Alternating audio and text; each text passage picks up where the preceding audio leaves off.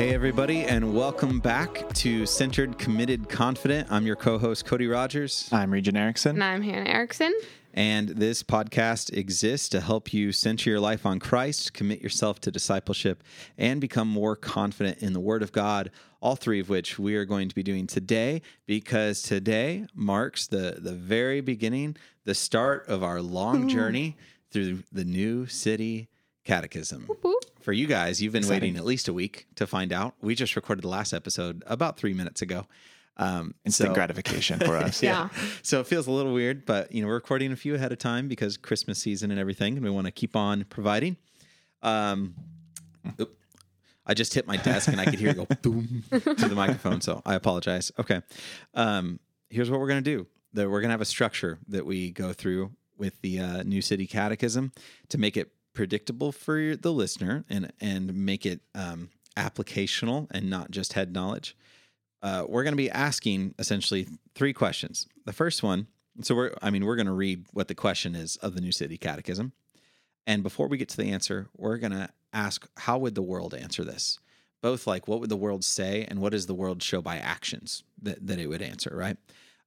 That's the first question. The second one then is going to be, how does Scripture answer it? And that's when we'll get into the actual answer that the New City Catechism gives. And the third question, we'll nuance it a little bit based on each question or whatnot, but it essentially gets to the gist of how do we live that out in our lives, right? If we sincerely believe that, if we believe that answer, then what should that look like in our lives? And also, to add to that, if our lives don't look like that, how do we change it? What are some practical applicational ways that we can start doing that? So that'll be quote unquote the applicational part, right? Yeah. The first two are more evaluative. That's a word, right? Evaluative? Yeah. Evaluative? Sure. I mean, they will evaluate it. There you go. sounds Good. Okay. Anything to add before we dive into this very first question? That's great. Let's go. Do it. All right. Number one. If you open up the New City Catechism on your phone, or I guess technically you can buy the book. I have the kids version in a book for my kids. Yeah. You can also go to the website too. Oh, yeah. What's If you're a against website? the Yeah, Right. that's weird. Can I Who get does the- that? I did it on my computer, but I was like, I just got to, the phone's just the way to go. It's just great. And I mean, the app has really cool, like little graphics that, like, Yeah. when you click on it, the things move and everything. It's sweet. Like they draw into view. Anyway, But if you don't like it, you can shut it off. that's Just true. for those of Anyways, you. let's just dive in. All right. Thanks for Bring it in, everybody. keeping us centered. Here we go. Yeah. The very first question. It's actually in the there's three major sections to the New City Catechism, right? And oh shoot, I just We're in part one. yeah, I just dropped out of it. All right, here. So there's three major sections, and the part one is God, creation and fall, law. That's what we're covering. And the first question itself is, what is our only hope in life and death? So that's the question. How would the world answer this? Or how would culture answer this? I think what I see the world answering this would be if you do enough good things, if you do enough good deeds, if you are successful, then you'll end up in a good place. And so their hope is for maybe something good at the end of their life and hopefully a lot of satisfaction along the way. Yeah. I kind of think, like, I see the world trying to answer it. They're trying to figure out what's going on, what's the point of everything. And like, so you see people chasing a status image or wealth or whatever they've defined that brings them happiness, or what matters in their life and whatever they've defined that as. So in one sense, we say that the world itself is the answer. In like what the world can provide you is what gives us hope. So whether it's that status symbol, that success, money, we feel, and our culture tells us that hope is found in what you can achieve in life. So in one sense, we're saying that the world is our hope, right? And the things of this world are hope.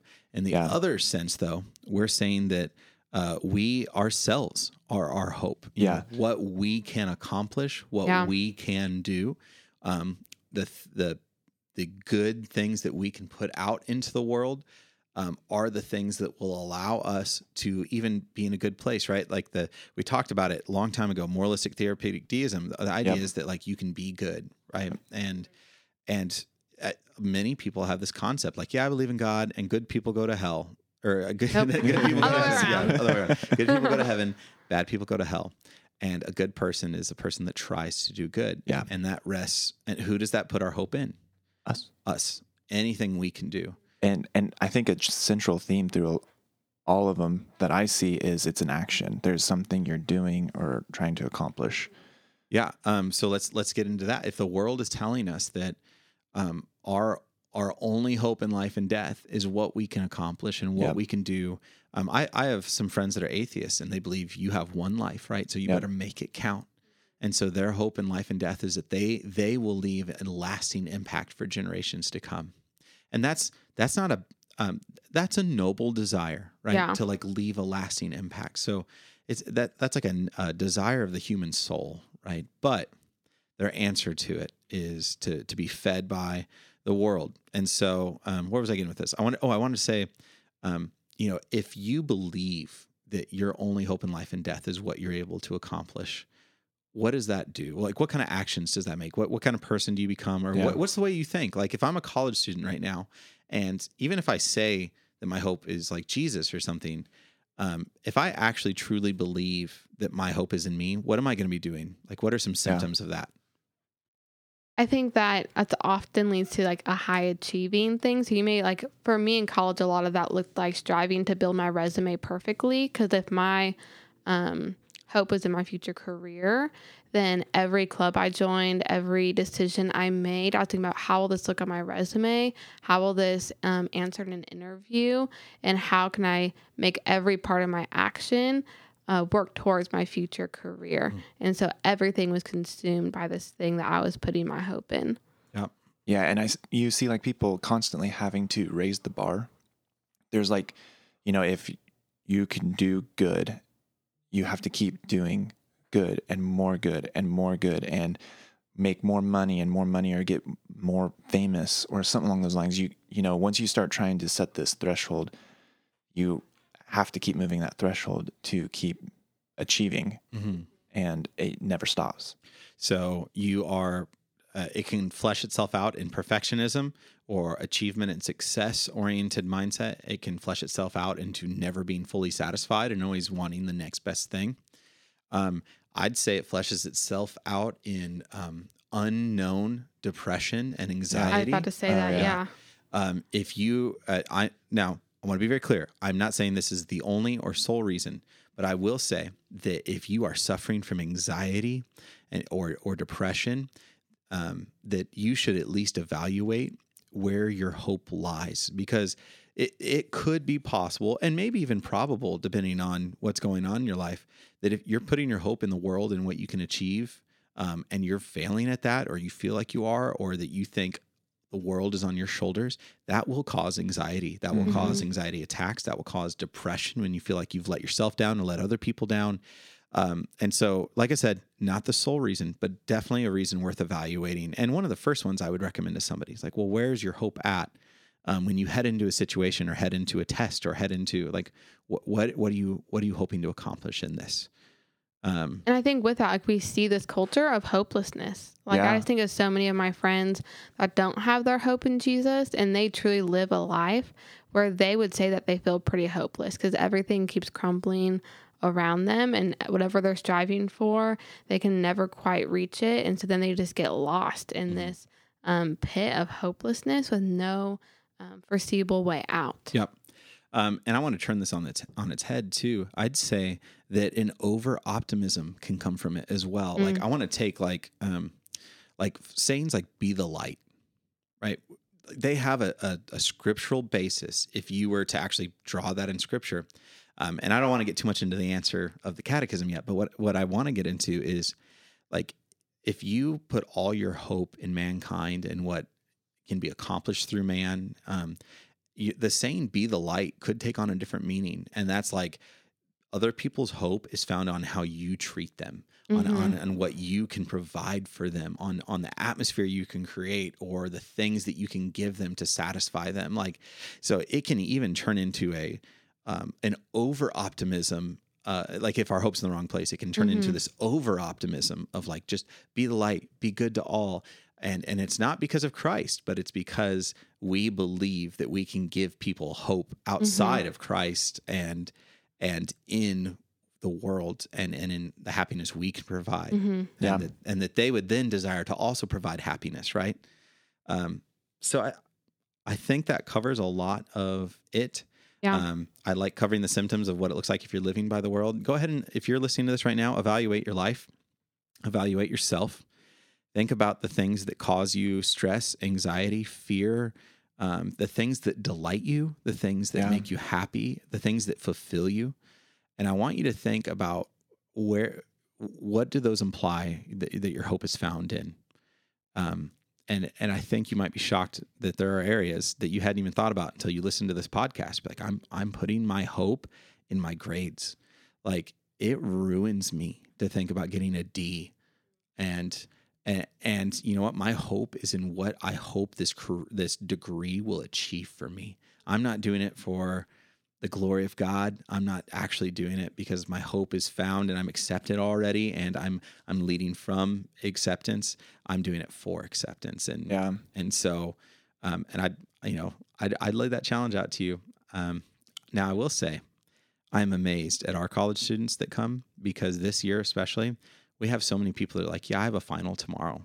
And they are there on Thursday nights. And I'm not saying coming to college ministry is you putting your hope in Christ. But what I'm saying is, like, I just want to commend all of you if you're coming as well. Like, that's a pretty phenomenal thing to even begin thinking through. Like, I'm not going to put my hope in what I'm going to accomplish on that test. I'm going to do what I know the Lord has called me to do. And it's good. Anyway, okay. So that's how the world would answer, what is our only hope in life and death? Let's go ahead and read the full answer, not the kids' answer. Let's read the full answer. I'll read the full thing, and then if we could just break it down line by line and then go through it together. So that the answer is, what is our only hope in life and death? That we are not our own. We are not our own, but belong, body and soul, both in life and death, to God and to our Savior, Jesus Christ. Let me read that one more time. We are not our own, but belong body and soul, both in life and death, to God and to our Savior, Jesus Christ. Now let's just read the scripture. If someone can pull it up, read that scripture, and just we'll see that it's actually based in God's word. Yeah, so that scripture comes from Romans chapter 14, verses 7 to 8. It says, "For none of us lives to himself, and none of us dies to himself. For if we live to the Lord, and if we die to the Lord. So then, whether we live or whether we die, we are the Lord's." The Apostle Paul, book of Romans, it's so complicated. What I would just say about this passage is he's writing to believers, right? He's writing to believers he hasn't met yet, but he's writing to them. And so he's speaking to believers right now. And what he's saying is, like, if you truly have your hope in Christ, right? If you believe, if you belong to God, then there's nothing you do outside of what's for him, right? Like, if you're going to live, man, you're living to the Lord. Like, you belong to him. If you're going to die, you're dying to the Lord. And why he says both of those is saying there's literally nothing you do that doesn't belong to God if you are a believer. Now, how does that relate to us saying that our hope is God in life and death? You get what I'm asking? Like, so we read that scripture, and how do we, like, from that scripture, answer the question itself? What is our only hope in life and death? I think, like, from this, it has the idea that, like, we belong to Christ, like, we are his, we've been purchased by him, and so therefore, like, our life is committed to him, and our purpose is for his glory. And I think of in Philippians when Paul talks about, like, to live as Christ and to die as gain. Like, even there, it's the same concept that if he is living, then everything he is doing is to make Jesus known and to glorify him and to spread the gospel. And if he dies, it is also for the glory of God. And he has hope, knowing because he belongs to Jesus, his eternity is sealed. Yeah, and that's my question. Why is it hopeful? Yeah, because when he dies, like, you get to be in eternity with Jesus. It isn't just a good place, like, culture kind of talking about, if I do good things, I end up in a good place. Like, heaven is the presence of God in perfect relationship with him. And that is such a beautiful desire, and it has a hopeful thing that we can be confident in. Yeah, there's no matter what you do, if you're not your own and you belong to somebody else, that the result doesn't rely on your shoulders, No. right? The world isn't supported by you. And that is a hopeful, and it's joyful as well, but that's a hopeful statement that whatever you do, if you're belonging to God in it, then it's Him, right? Mm-hmm. Yeah, I totally agree. It makes me think of the Isaiah 29 passage where Isaiah is actually rebuking them here in this case, if I remember correctly, but he's talking about the potter and the clay. And it's the idea that God is the potter and we are the clay. And, what we are is not something that's in our hands, but has been established by the Lord. And we can hope in the fact that, that's not something we can mess up, I guess is what I would say. Yeah. Let's, as we're thinking through this, let's just go through this line by line, this answer, and see if we've missed anything or anything we want to accent. That we are not our own. I think we've established that one, but belong body and soul. Why is that line in there? I think it's to capture that our full essence of who we are is belonging to the Lord. It's not just our soul and we lose our body at the end of it, or our body is not something He's, concerned about, but like our full essence belongs. Yeah. And I think it accents too, that it's not just our actions, right? Like, so we're not our own, but we belong body. The body is the things that you do your actions through, right? Like it's what you work with, what you strive for, what you accomplish with. But we belong both in the body, what we do physically, and the soul, who we are spiritually. Both of those things, like all encompassing 360, like both those belong to the creator of the world. And so it doesn't rely on our actions, and even, our spiritual life is in His hands, right? And that once we are His, He owns us and never lets us go, which is amazing. It makes me think of, is it Gnosticism that like separates spirituality, like spiritual versus physical? Is that Gnosticism? Gnosticism is like the hidden truth. And okay, what's the one? I There's think something. they believed that Jesus had two separate, like. There's some belief that like separated, like that all things physical are evil, and like you just want spiritual things. Yeah, I think Gnosticism, maybe, asceticism, maybe could that's be it. I don't know. Yeah. But either way, like, that makes me think of this at like. This like rebukes almost like all those beliefs. Even now, like we are in this culture of spirituality where like I have a spiritual part of me, but then I can do whatever I want because like I already have the spiritual part and like my body is my own. And so I think this also like rebukes that. It's like from like these ancient beliefs like Gnosticism or whatever it is I'm thinking of to even like our current culture that like you were saying, we don't just give like kind of the spiritual Sunday morning part of ourselves to God. It's also not just this physical action part, but it is the whole encompassing of all of it. Yeah, I think that relates. A lot of you are going to be relating to this to Catholicism because you go to a Catholic university, or, Catholicism is the largest, besides Mormonism now, is the largest Christian religion in America, right? Did not know that. I believe so at this point, or it used to be, right? Don't quote me on those statistics. They're way outdated. Do not come at me. Okay. But that idea is that your body is taking care of many of the things, right? Is it pain penance and saying these certain prayers? And like, there's this idea that your body and what you do carries the weight of your soul, but both belong to the Lord. And so let's continue. We are not our own, but belong body and soul, both in life and death. We've covered that pretty well at this point. To God and to our Savior, Jesus Christ. Why list both? And why not the Spirit? Yeah. That's my question. So, yeah, let's talk about that for a minute. Maybe we can get into it. We're 19 minutes in, so we won't have too much time. But let's start with why have to God and Jesus Christ? Like, why even delineate rather than just saying belong to God? I think part of that, it separates us from other religions that believe in a God or some type of deity, and like us believing in Jesus Christ Himself separates us. That's very specific. From so many other religions. And so I wonder if that's part of it, is just to make sure that we know that the God that we have our hope in is a Trinitarian God that includes Christ the Son.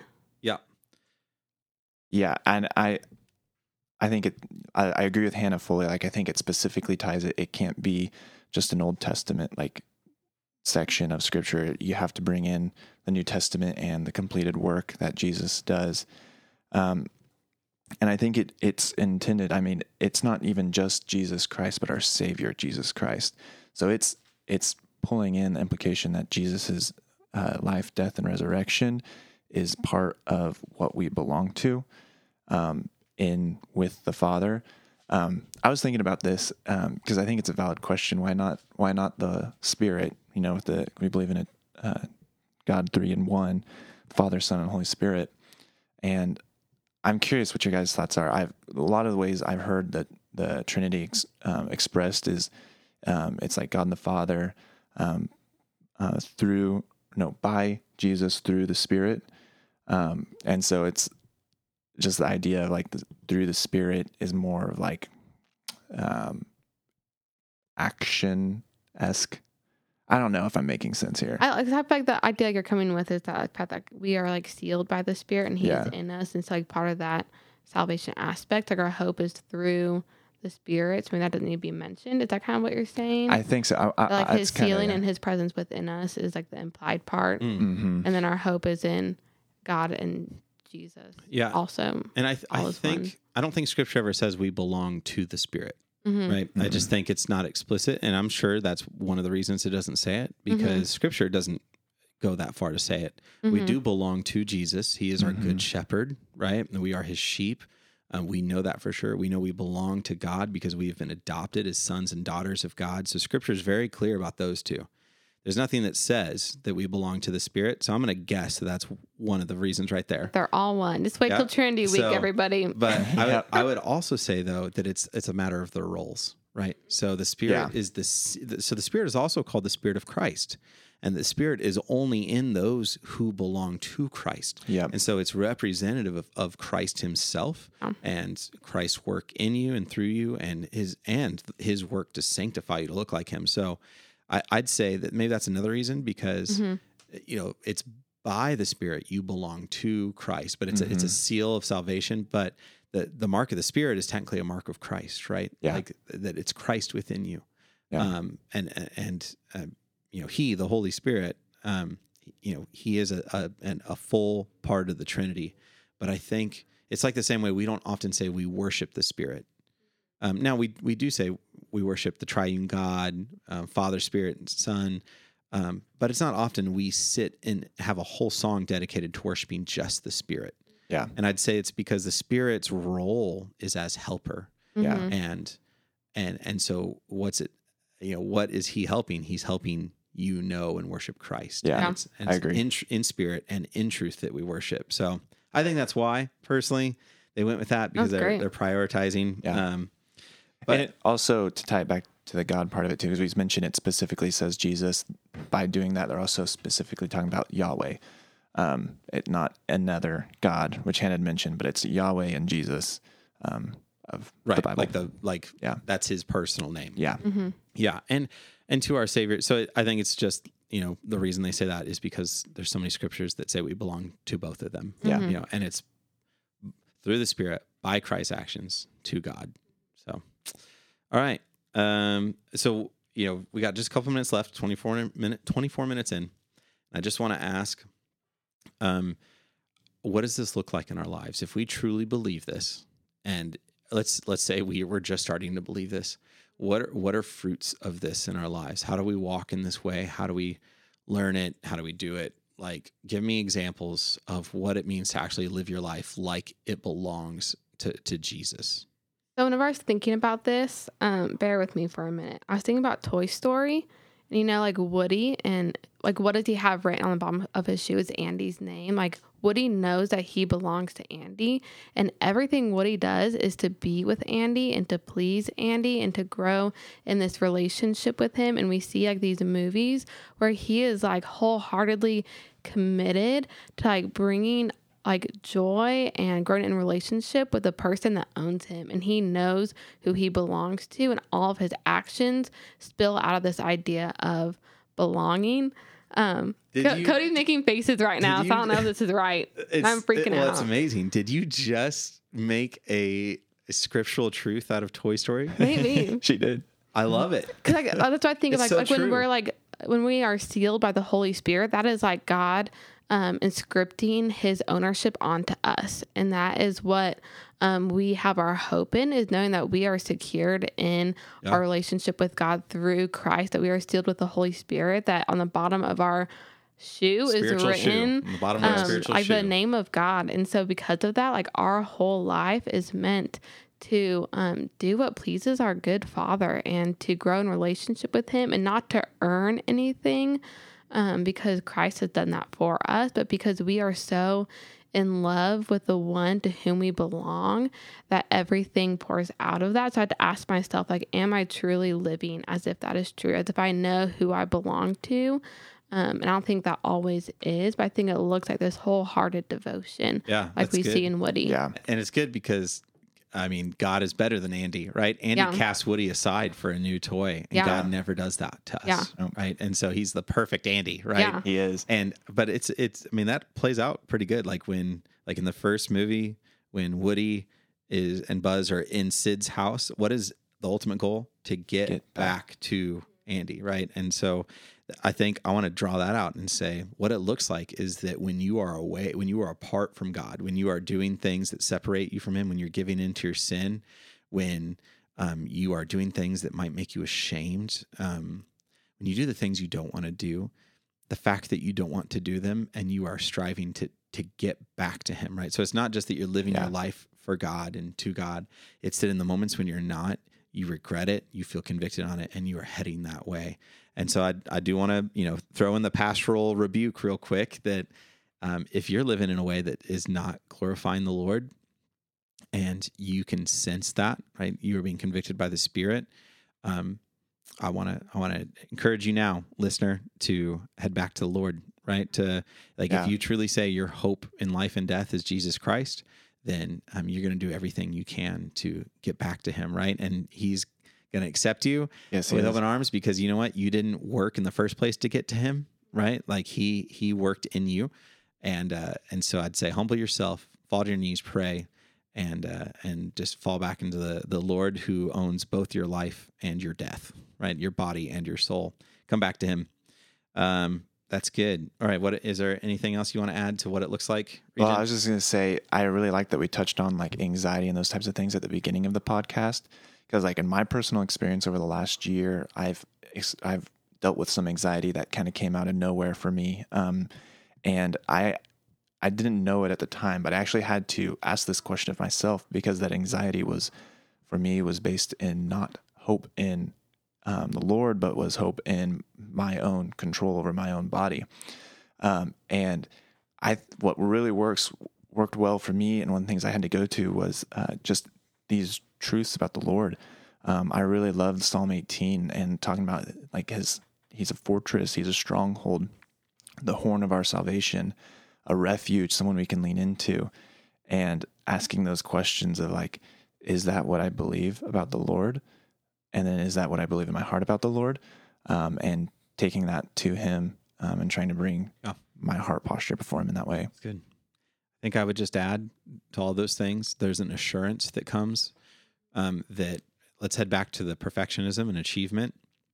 There is an assurance that comes from the Lord when you realize that you belong fully to him, that it doesn't matter what you do as long as you're doing it for him, right? So like you're not achieving an A on that test in order to gain anything from the world that you think is going to satisfy your soul. Your soul has already been satisfied, and so you are getting an A on that test to glorify the one that satisfies you.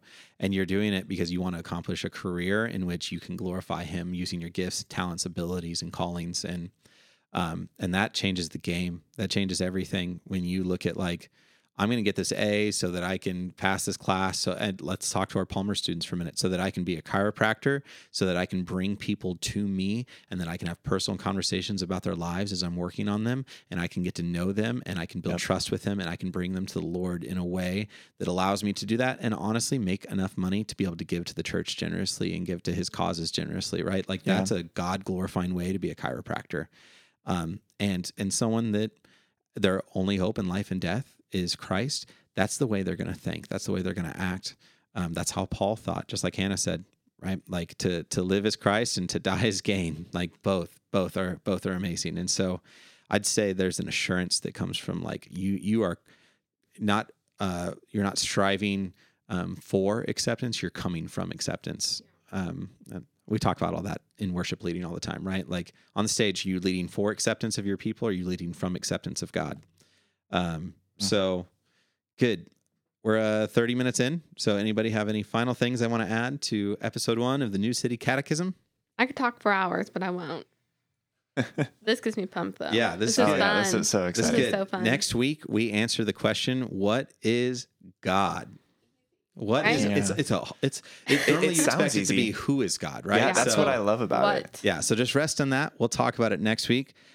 Just know we love you. We're praying for you, and we'll see you next time.